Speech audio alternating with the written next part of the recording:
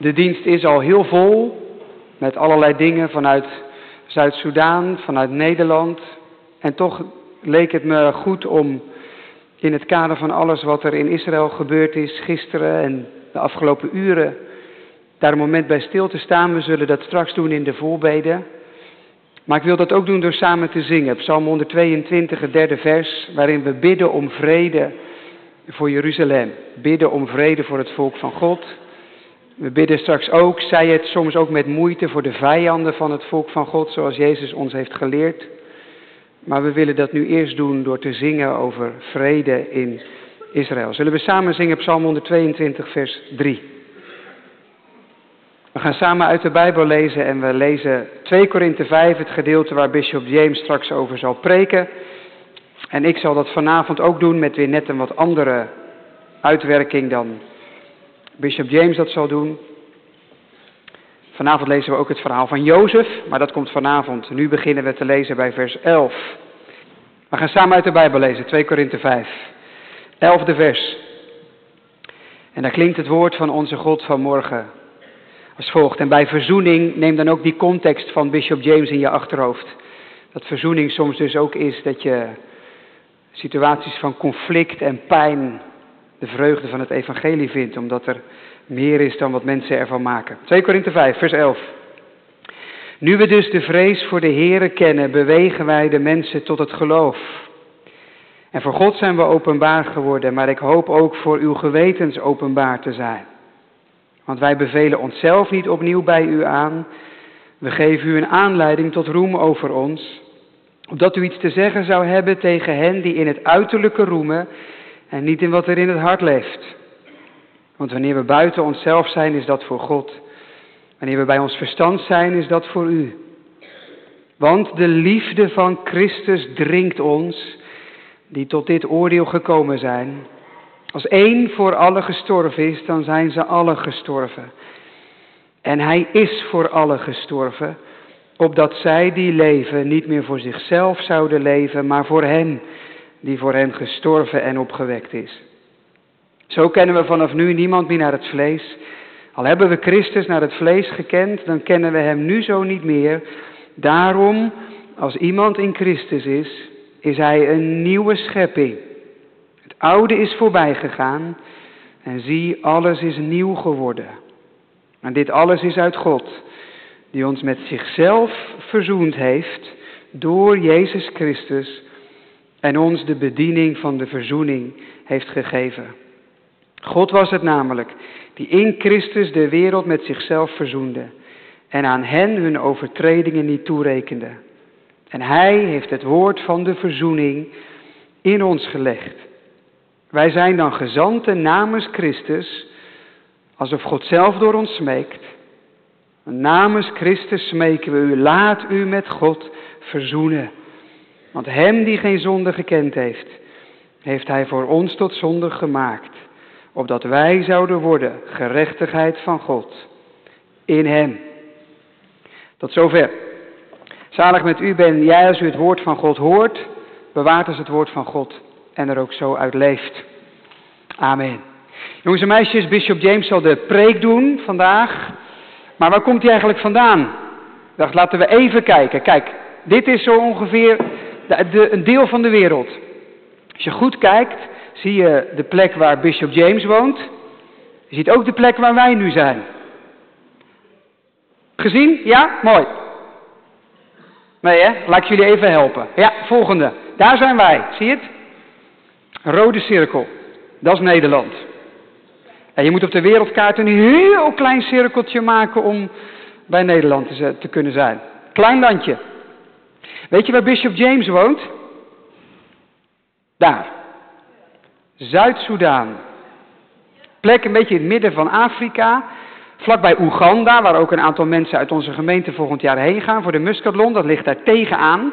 Dat je midden in het land. Je ziet dat dat wel een grote afstand is, hè? De volgende zoomen we een beetje in op het land. Dus we zoomen steeds een stukje verder in. Hier zie je Zuid-Soedan en het cirkeltje staat om Juba. Dat is de hoofdstad. Hoofdstad van het land. Het land is 3 keer zo groot als Nederland. En er wonen 8 miljoen mensen minder dan bij ons. Een heel ander land dan bij ons is. Heel anders opgebouwd. Bishop James zegt heel vaak, er zijn zoveel verschillen, je kunt het bijna niet vergelijken. Ook al hebben ze bij het college groen gras, trouwens. Dat hebben we gezien vrijdag. Maar dit is de hoofdstad. En als je dan nog iets verder inzoomt, kom je hier. Kajokeji.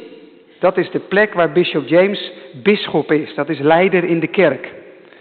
Daar werkt hij, gaat hij met zijn gezin ook wonen. En je ziet daar die zwarte streep daaronder, dat is de grens met Oeganda.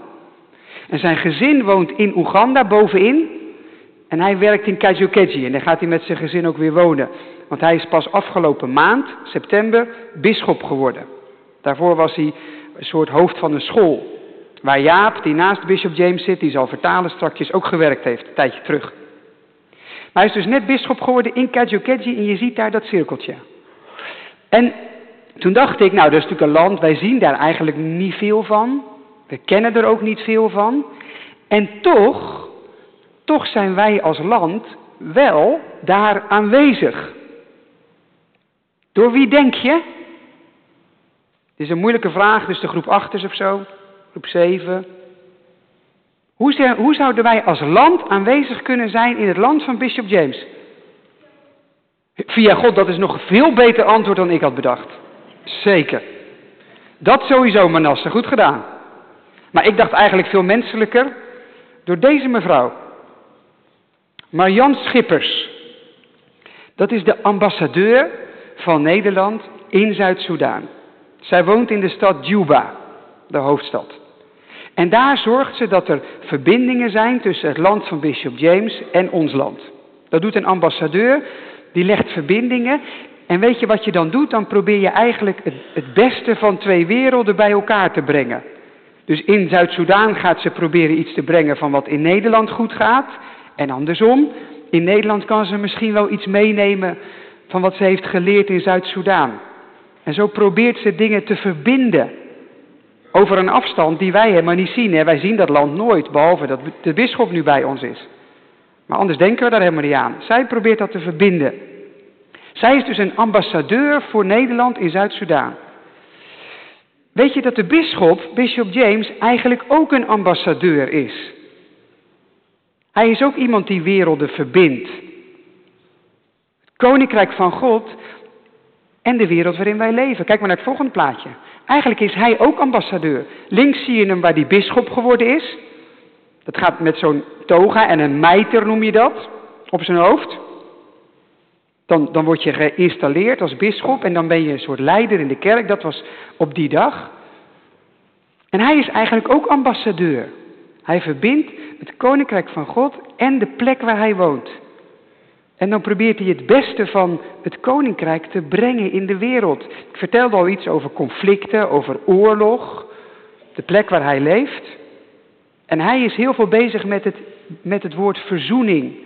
Vrede en verzoening. Dat betekent dat het weer goed wordt, dat je conflicten bijlegt, dat je elkaar weer vindt. Dat is namelijk het hart van het koninkrijk van God. Dat is ook wat de Heere God zelf heeft gedaan. Hij stuurde de Heere Jezus als een soort ambassadeur om vrede te brengen. En dat is ook wat Bishop James doet.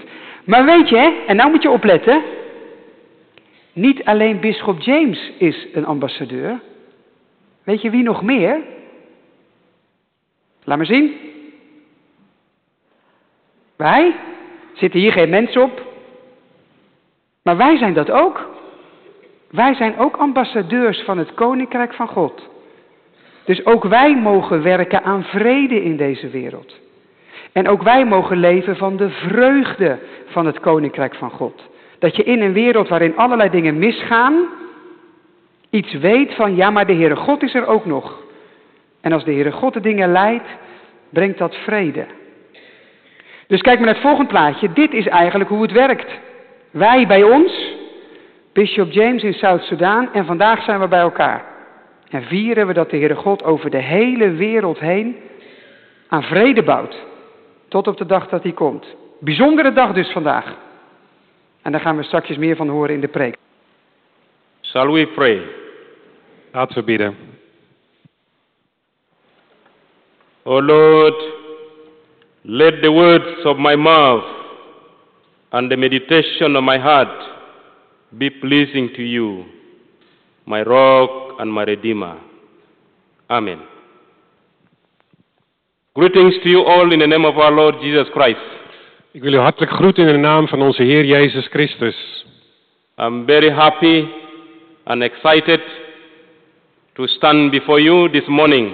Ik ben heel blij dat ik hier vanmorgen kan zijn. As you heard from your pastor, my brother, Betjan, for all the introductions that he did, I came from South Sudan. Zoals u al hoorde van jullie dominee, mijn broeder Bert-Jan, kom ik uit Zuid-Soedan. I came to Netherlands on 18th September. En op 18 september kwam ik hier in Nederland. Hopefully this is my third week so far. Dus dit is mijn derde week hier in Nederland. I'm here for 5 weeks. I still have 2 more weeks to stay in Netherlands. Ik ben hier voor 5 weken in totaal, dus ik ben nog 2 weken hier. In South Sudan, I've worked in the church in various levels. In Zuid-Soedan heb ik in de kerk op verschillende niveaus in de kerk gewerkt. I was one time a pastor of a congregation like this. Eerder was ik een predikant in een gemeente zoals hier. And then one time I served as a principal for theological education. En ik ben ook het hoofd van de theologische school geweest. So the last 7 years I've been serving as the principal of Kajukeji Christian College. Dat heb ik de laatste 7 jaar gedaan als directeur-hoofd van Kajukeji Christian College. This year the Lord gave me a new calling. En dit jaar heb ik een nieuwe roeping gekregen van God. The new calling, I worked now as the bishop for the diocese of Kajukeji in South Sudan. En nu ben ik bisschop geworden van de classis Kajukeji in Zuid-Soedan. I came from the Protestant church, that is to say the Anglican church in South Sudan. En ik kom van de Episcopal Church, dat is de Anglikaanse kerk in Zuid-Soedan. So there are different settings with the Protestant churches normally. Dat betekent dat we verschillende achtergronden hebben. The Anglican church look at the bishop as a senior clergy, a senior pastor. In de Anglikaanse kerk is de bisschop een senior predikant. Who has the responsibility to maintain and further the unity of the church. En de rol van de bisschop is om de eenheid te bewaren en te bevorderen in de kerk. He also upholds disciplines in the church. Maar hij is er ook om de discipline binnen de kerk te bewaren. And he promotes the mission of the gospel of Jesus Christ. En de bisschop helpt om de missie van de kerk verder door te zetten en uit te dragen. Locally and globally. En dat geldt lokaal, maar ook wereldwijd. So that is the mission and the work of the bishop. Dat is wat een bisschop doet in de Anglikaanse kerk. I'm a married person. Ik ben getrouwd. We are now 16 years in marriage. We zijn nu 16 jaar getrouwd. And God has blessed us with 4 daughters. En we zijn gezegend met 4 dochters. And in South Sudan concept, when you have 4 daughters, you are a rich man. En in Zuid-Soedan betekent dat je rijk bent als je 4 dochters hebt. Because our ladies are not given for free. Want we geven onze dochters niet zomaar weg, zomaar gratis weg als ze gaan trouwen. Understand in Netherlands, the girls are given for free. Ik begrijp dat in Nederland je gewoon de vrouwen gratis in het huwelijk laat treden. But my friend, when you are in South Sudan, you have to pay dowries, money. Maar in Zuid-Soedan moet er betaald worden. And I believe in the nearest future, I'm going to become a rich man. En dat betekent dat ik binnenkort rijk ga worden. I also have 5 dependent children. Ik heb ook nog 5 kinderen die afhankelijk zijn van mij. The other 2, the father and the mother died, and we decided to bring them to our house and stay with us. Want 2 van die 5 zijn de vader en moeder overleden en ze wonen nu bij ons.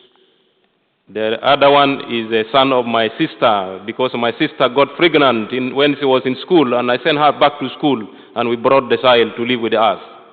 En een van de 5 is een jongen en dat is de zoon van mijn zus.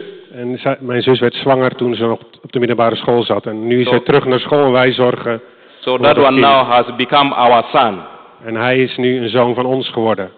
And then the other two are just relatives whom also we were seeing. They were not well brought up in their family, and we decided to bring them to stay with us so that we can give Christian teachings.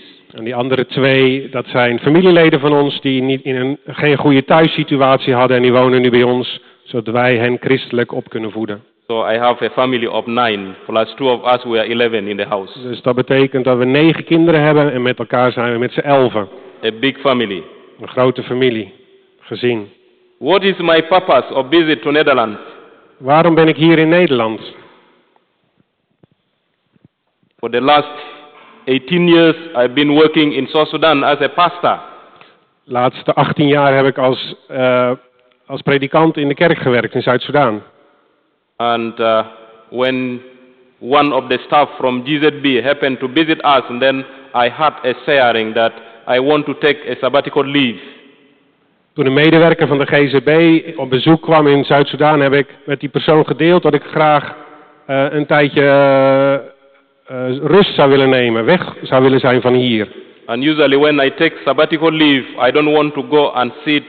I don't want to go to another place and experience a new life.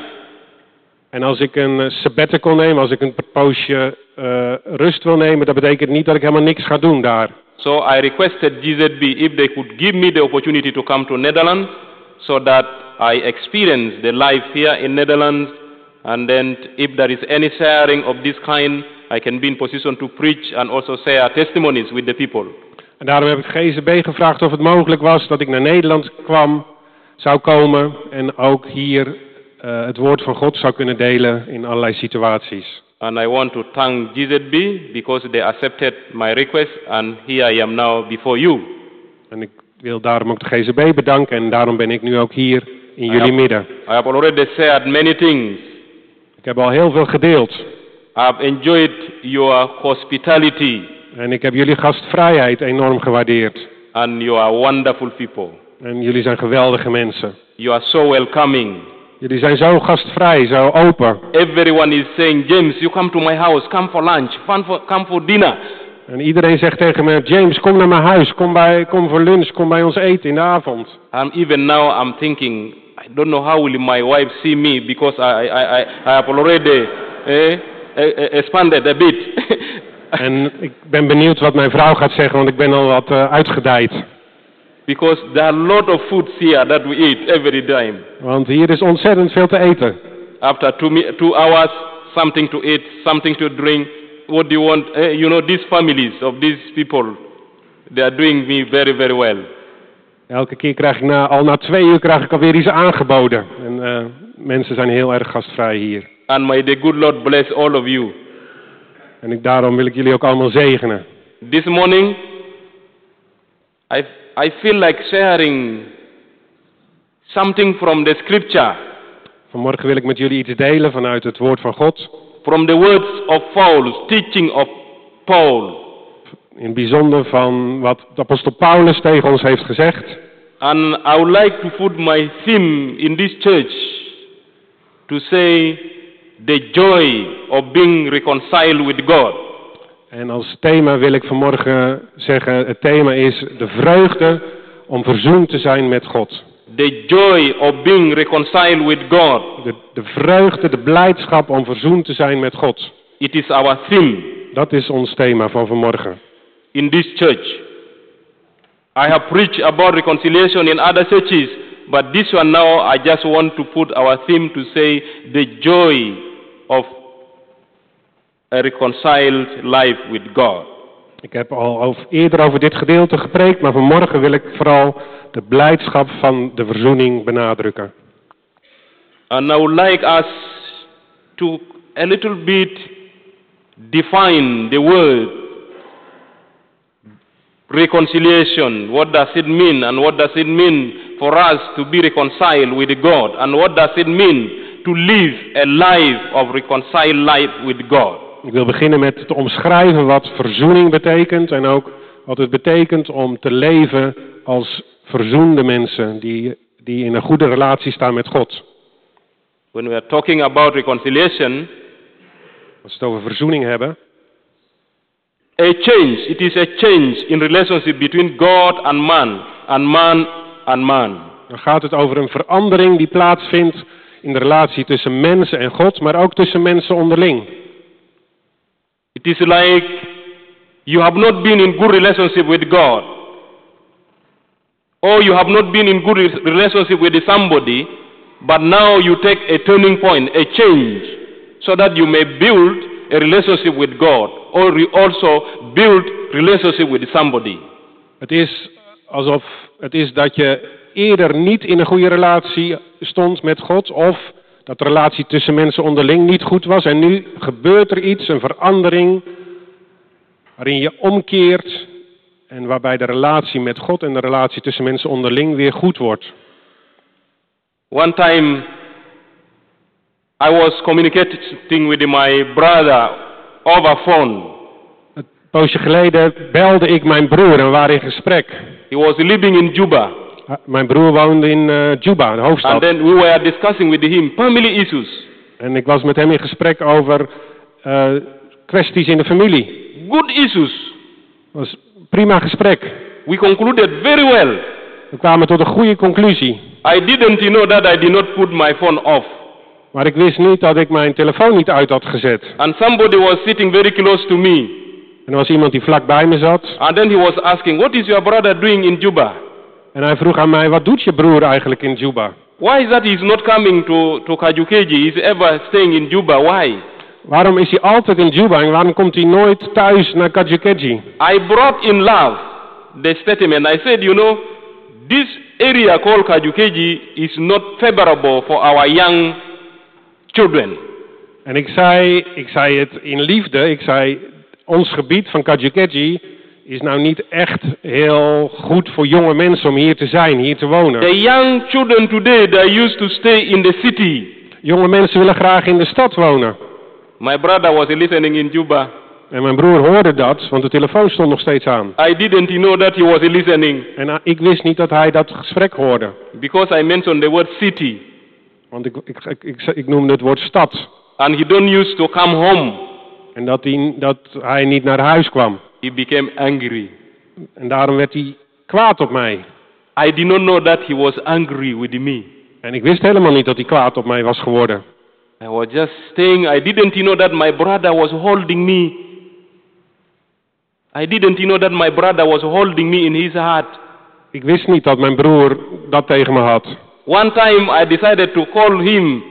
Andere keer belde ik hem weer. Over phone again. Weer via de telefoon. As a brother. Als een broer. And I was sharing about doing some works within home.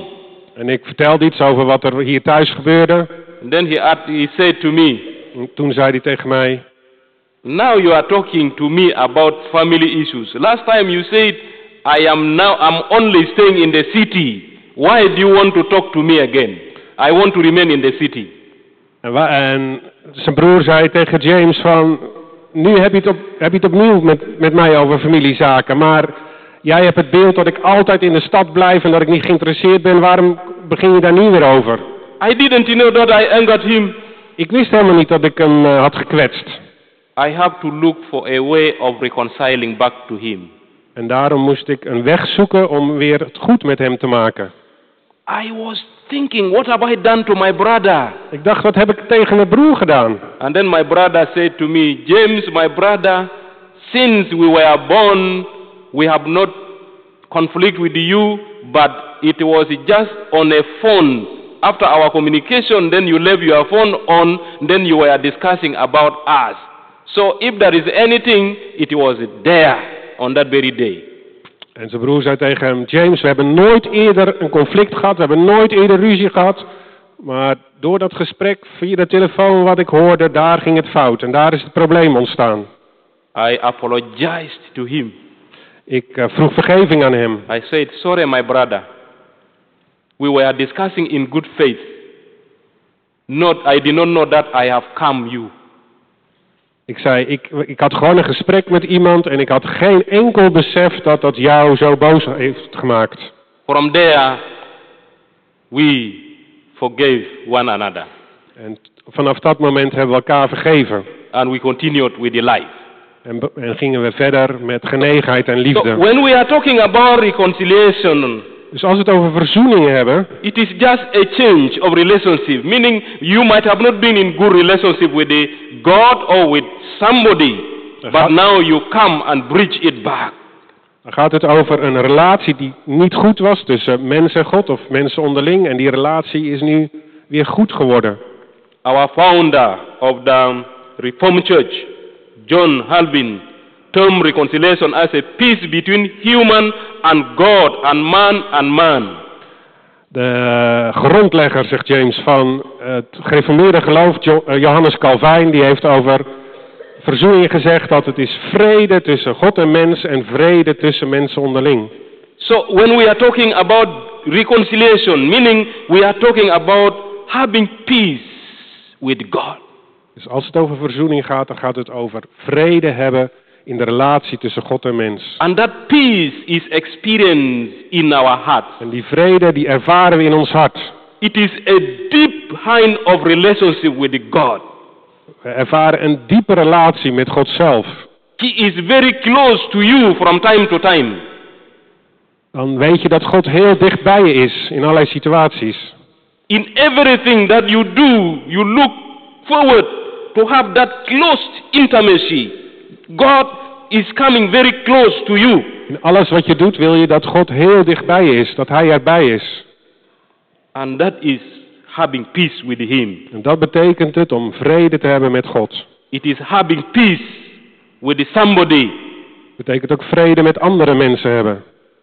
In my country, In mijn land we have a lot of challenges. er zijn veel uitdagingen, problemen. People sometimes don't stay in peace. Mensen leven niet in vrede met elkaar samen. Children and their parents, sometimes they are not together. Er zijn problemen tussen ouders en kinderen. A lot of conflicts Er zijn verschillende conflicten within communities. binnen een gemeenschap, een dorpsgemeenschap. But I think these 3 weeks, or 3 weeks that I've been here in this country, De afgelopen 3 weken in dit land it's a beautiful country. heb ik gezien dat dit een prachtig land is. Everything is good. Alles is goed hier. People are not struggling in their houses. De mensen die hebben helemaal geen problemen in hun gezinnen. No separation. Mensen leven niet gescheiden. People are all the time together. Mensen zijn telkens leven goed samen. Children are listening to their parents. Kinderen luisteren altijd naar hun ouders. No? Is dat niet zo? Yeah. So when we are talking about that sense of our reconciliation, that means you come very closer to God. Dus als we het hebben over wat verzoening voor ons betekent, dan gaat het over dat we dicht bij God leven. So when you come very closer to God, En als je dichter bij God komt, God gives you joy. That's what we call the joy of reconciliation. dan geeft God je blijdschap. En dat is de vreugde, de blijdschap van de verzoening waar we het over The hebben. joy of living in a reconciled life with God. De vreugde om in een verzoend leven, in een hersteld leven met God te zijn. Paul in this text was writing to the Corinthian church. Paulus schrijft hier aan de kerk in Korinthe. And Paul now is writing a second book. En nu schrijft hij een tweede brief aan de kerk. Why? Because there were divisions in the church of Corinth. En hij schrijft deze brief omdat er scheuringen zijn, scheidingen zijn in de kerk in Korinthe. Verdeeldheid. They were divided in the church. Ze waren verdeeld binnen de kerk. The divisions came because of the teachings of the Word of God. En er was verdeeldheid over wat het woord van God betekende. Some of the Christians, they did not believe about second coming of Jesus Christ. Er waren groepen die niet geloofden dat Jezus zou terugkeren spoedig. And that brought problem to the church in Corinth. En dat bracht problemen in de kerk in Korinthe. Another problem was speaking in tongues. Een ander probleem was tongentaal. I think with the organizational churches like the Reform and the Anglican Church, sometimes we don't pay much attention to speaking in tongues. In kerken zoals de gereformeerde kerken en de Anglicaanse kerken geven we daar niet altijd aandacht aan. But when you go to other churches of the Pentecostal backgrounds, then you will see much emphasis is put to speaking in tongues. Maar als je naar een Pinkstergemeente gaat, dan merk je dat daar heel veel nadruk ligt op het spreken in tongen. And in that church there was a problem because people said, for you to be a true Christian, to be known indeed that you are a Christian, you must be able to speak in other languages. En in Korinthe was er daar rondom een probleem ontstaan. Dat mensen zeiden, als je een echte christen bent, dan kun je spreken in andere talen, in tongen. I don't mention all, there are many. Ik ga niet in op alle verdeeldheid die er was toen. Issues that brought divisions to the church in Corinth. Er zijn verschillende zaken die verdeeldheid brachten. Now Paul is writing back to them. En nu schrijft Paulus een brief aan hen in Korinthe. That in all those divisions that you have, Dat te midden van al die verdeeldheid die er is, the best thing that you are to do, het beste wat je moet doen, be reconciled to God. is verzoend zijn met God. Have close intimacy with God. Om die intieme relatie met God zelf te hebben. Have peace with God. Om vrede te hebben met God. Have peace with one another. En vrede te hebben met elkaar. There is nothing about those divisions. Speaking in tongues cannot take you to heaven. Al die dingen waar verdeeldheid rondom is, spreken in tongen, dat kan je niet naar de hemel brengen. But the most important thing is be reconciled to God. Maar het allerbelangrijkste is om And live in that life. een goede relatie te hebben met God en And if daaruit you te live in that leven. life of totality, surrendering your life wholly to God, then you will experience joy. En als je je leven overgeeft aan God zelf en heilig daarin leeft, dan zul je die blijdschap ervaren. And this morning I would like to bring 3 points that we may go with it home. En vanmorgen kijken we naar 3 punten vanuit dit gedeelte. What are the results of living in a reconciled life with God? Wat is het resultaat als we in een verzoend leven met God leven? Met God Number zijn. 1. Dat is 1. Paul tells us that when we live in a reconciled life, then we receive a new life.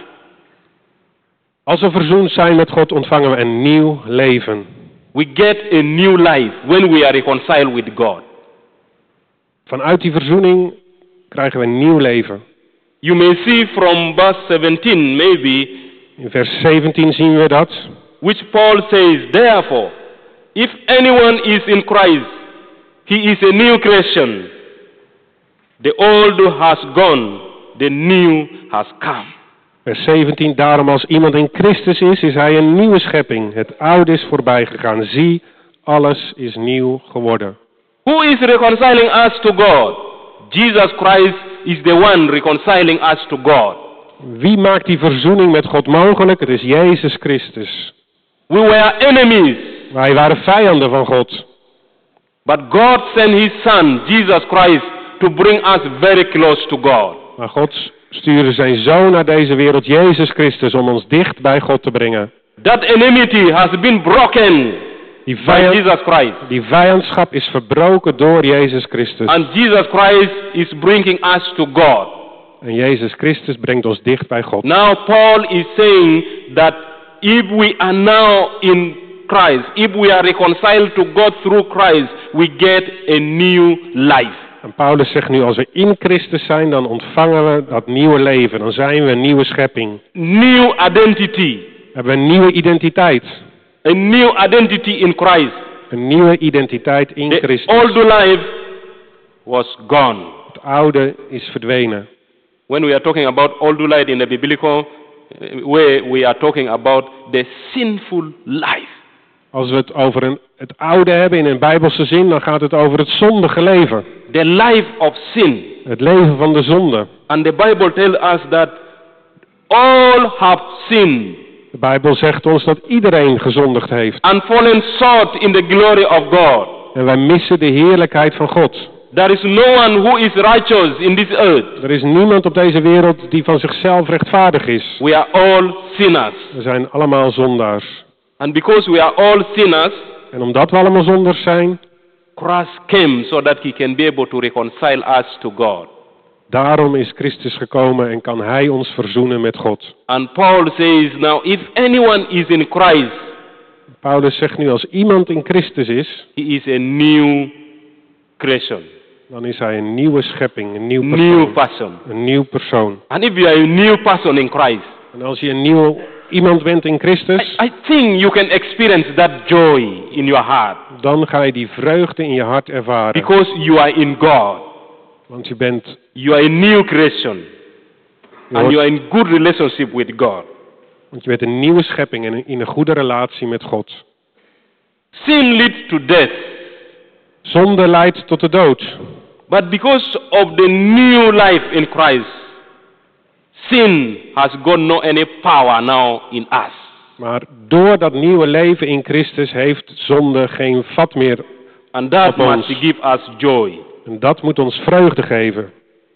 If we are reconciled to God, We zijn verzoend met God. we are not only getting the new life, Dan is het niet alleen maar zo dat we een nieuw leven krijgen. but God also gives us a new position. Maar God geeft ons ook een nieuwe positie. New position. Een nieuwe status, positie. The new position you can see from verse 18 to 21. Could you read for us, Reverend Jacob? In vers 18, up to the end. Yes, 18 up to 21. Vers 18 tot 21 zien we die nieuwe positie. En dat zal ik nu nog een keer lezen. En dit alles is uit God, die ons met zichzelf verzoend heeft door Jezus Christus. En ons de bediening van de verzoening gegeven heeft. God was het namelijk die in Christus de wereld met zichzelf verzoende. En aan hen hun overtredingen niet toerekende. En Hij heeft het woord van de verzoening in ons gelegd. Wij zijn dan gezanten van Christus. Alsof God zelf door ons smeekt. Namens Christus smeken wij, laat u met God verzoenen. Want hem die geen zonde gekend heeft, heeft Hij voor ons tot zonde gemaakt. Opdat wij zouden worden gerechtvaardigd van God in hem. Amen. Yes, Amen. that is it. Dat is het. So we get a new position in Christ. In Christus hebben we een nieuwe positie. The new position that we have is the position of being an ambassador of Jesus Christ. En die positie is dat we ambassadeurs, gezanten worden van Christus. By definition, an ambassador is one sent to a foreign country to represent the country he or she is from.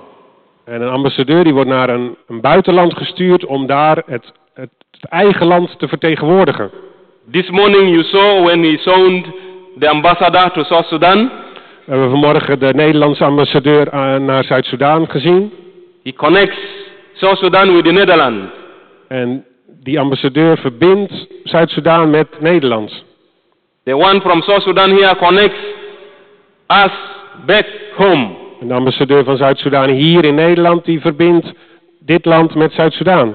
And the ambassadors, they play a great role in the relationship building. En ambassadeurs die hebben een belangrijke rol als But for tussenlander. us as Christians, Maar voor ons als christenen, the foreign country is not just a physical location like the Netherlands or South Sudan that I'm talking about. voor ons als christenen gaat het niet om een bepaalde fysieke plek, zoals Nederland of Zuid-Soedan. The foreign country is not the physical that we see, but the lost people around us. Wij zijn ambassadeurs naar de mensen die verloren zijn om ons heen. So where God may call us to serve or to live, we must know that we are living among a lost people within us. Op de plek waar we wonen, in onze buurt, in onze omgeving, zijn mensen die de weg niet weten, die verloren zijn. So when you become a Christian, Dus als je een christen wordt, when you are reconciled to en God, als je verzoend bent met Christus, now He gives you a new responsibility. dat geeft je een nieuwe mogelijkheid, een nieuwe kans. You become an ambassador Je wordt een gezant, een ambassadeur in the world around you. in de wereld om je heen. I think there are lost people around us. Ik denk dat er mensen om ons heen zijn die verloren zijn, die de weg kwijt zijn. There are people around us who does not know God. Mensen die God niet kennen. You have known God. Jullie kennen God.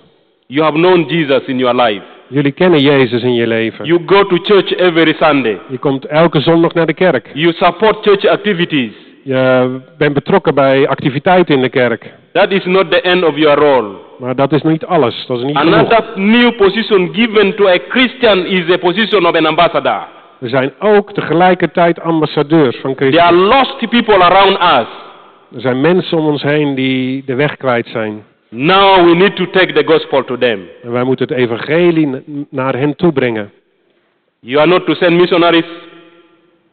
You are a missionary within your environment. Jullie zijn zendingswerkers in je eigen omgeving. There are people who need the gospel of Christ.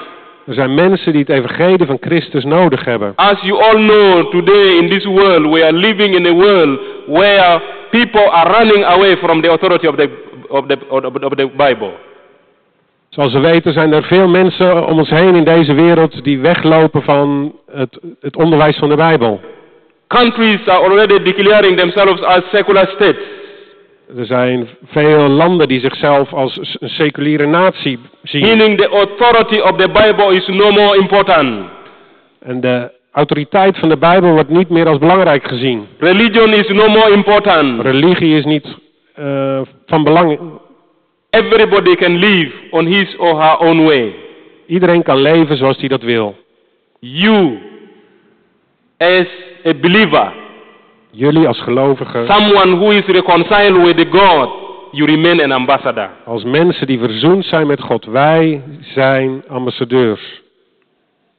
You are an ambassador Jullie zijn ambassadeurs. within that location where you are. Op de plek waar je bent, waar And je you need to woont. preach that word of God. En je moet dat woord van God doorgeven aan anderen. Others may accept, others may reject. Sommigen die zullen het aanvaarden, sommigen zullen het verwerpen. Those who rejected you or your message, leave them. En als mensen de boodschap niet willen horen, You have sown the seed. laat het zo zijn. Je hebt het zaad gezaaid. God will make it to grow. En het is God die het wel zal laten groeien. Number 3, when we are reconciled to God, Ons derde punt, als het gaat over verzoend zijn met God. it is almost the same, repeating almost the same thing, but the point is saying you get a new responsibility. Het is vergelijkbaar met het vorige, maar op een andere manier. Je krijgt een nieuwe verantwoordelijkheid, een nieuwe roeping. And that new responsibility En die nieuwe verantwoordelijkheid is the responsibility of being again an ambassador. is de verantwoordelijkheid om een gezant te zijn. Now you take the ministry of reconciliation. En dan gaat het erom dat we de bediening van de verzoening. Our responsibility is to Uitdelen. bring many people to faith in Christ as possible. Onze verantwoordelijkheid is om mensen tot het geloof te brengen. For this reason, I would like to urge Ik wil jullie oproepen, you as members of the church als leden van deze kerk. and also the leaders of the church, En ook de leiding van de that kerk. our church must be outward focused. Dat onze kerk naar buiten gericht moet zijn. Our church must be outward focused. Onze kerk moet naar buiten kijken. Christians must be outward people. Christenen moeten mensen zijn die, ja, hoe zeg ik dat nog meer? Die naar buiten kijken, die om zich heen kijken. We are not inside people. We zijn geen mensen van binnen, naar binnen gericht. Meaning you must tell people about the goodness of the Lord in your life. Dat betekent dat je de goedheid van God in je eigen leven moet delen met anderen om je heen. You can go out and tell your neighbor Dat kan je met degene die naast je woont, kun je dat what delen. Christ has done in your life. Wat God gedaan heeft in jouw leven. That is a ministry of reconciliation. Dat is de bediening van de verzoening. We are bringing people back to God. Dat we mensen terugbrengen naar To have God. that closeness with God. Dat ook zij ervaren wat het betekent om die And it relatie is met God our te hebben. role as a church, as an individual person. En dat is onze verantwoordelijkheid als een individueel gelovige. We need to bring people to God as much as possible. Daar moeten we ons best voor doen. It is our first responsibility. Het is onze eerste verantwoordelijkheid. There are many people who are lost. We need to bring those souls back to God. We moeten ze terugbrengen naar God zelf. Be reconciled to God. Wees verzoend met God. If we are reconciled to God, we are talking about our salvation. En als we het over verzoening hebben, dan hebben we het ook over onze redding. Onze verlossing. Sunday, I don't like to take much of your time. Ik wil niet heel veel van jullie tijd nemen. We want to bring our 3 points again into summary. Ik wil nog een keer de 3 punten noemen die ik heb behandeld.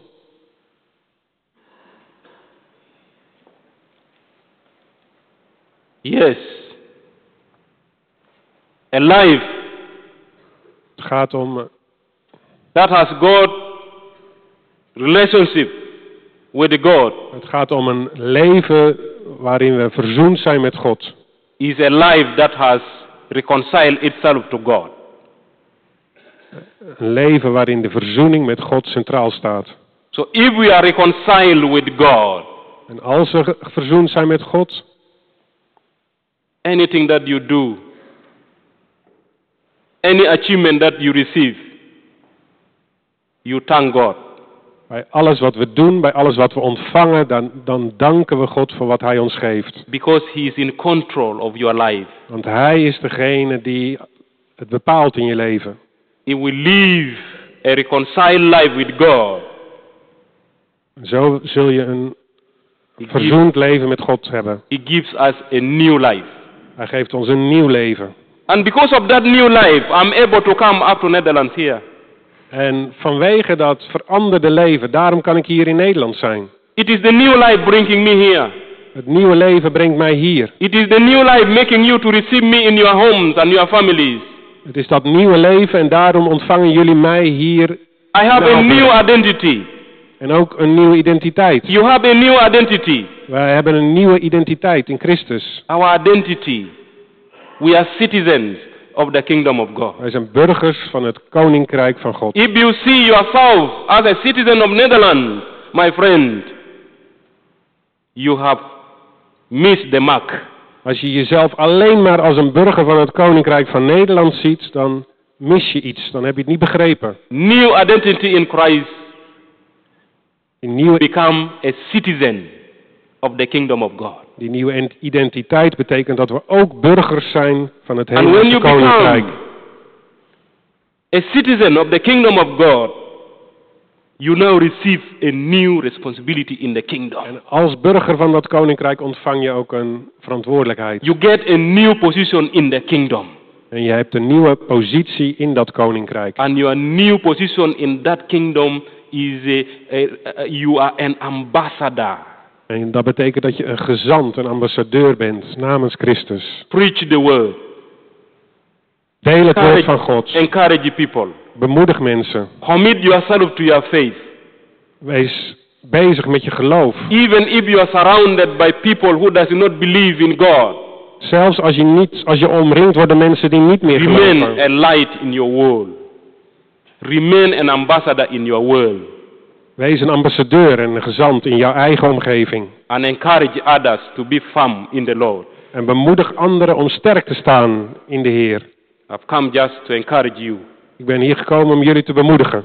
Let us stand together as citizens of the kingdom of God. Laten we samen staan en samen betrokken zijn als burgers van dat koninkrijk. Let us encourage others in the belief that we have. En laten we elkaar bemoedigen in het geloof dat we hebben. And as a church, we should not be inward, but we should be outward church. En laten we niet met onszelf bezig zijn, maar laten we naar buiten kijken. Where we go out. En naar buiten gaan. Last time I was knocking in another church that we should go to our homes and then you knock. I'm very happy. Sometimes, you know, when you make immediately somebody will hear, oh, there is someone outside there. En in een andere kerk vertelde ik van we moeten naar mensen toe gaan en op de deur kloppen. Maar hier hebben we allemaal bellen, dus dan hoor je dat geluid van die bel. If I'm to stay here with you, I will be disturbing you in your houses. Als ik hier zou zijn, dan zou ik jullie continu op de bel drukken van je deur. You will be inside your house, but I will come, I will make Ook al zit je binnen in je huis, dan kom ik en ik druk op de bel om je naar buiten te krijgen. And you will open for me your door. En je doet de deur voor mij open. If you open your door, En als je je deur opent, I will pray for you. dan zal ik voor je bidden. I will encourage you. Ik zal je bemoedigen. I will share the Bible with you. Ik zal het woord van God met je delen. If you can listen, I will say thank you. En als je dan luistert, dan zeg ik dankjewel. If the person does not listen, I say thank you. I leave him. I go to another door and make. En als iemand niet luistert, dan zeg ik ook dankjewel. En dan ga ik naar de volgende deur en daar bel ik aan. May the joy of salvation, the joy of reconciled life, dwell in your hearts. En ik bid dat de vreugde en de blijdschap van de verzoening in jullie harten blijft. Thank you. Dank jullie wel. Pray. Laten we bidden.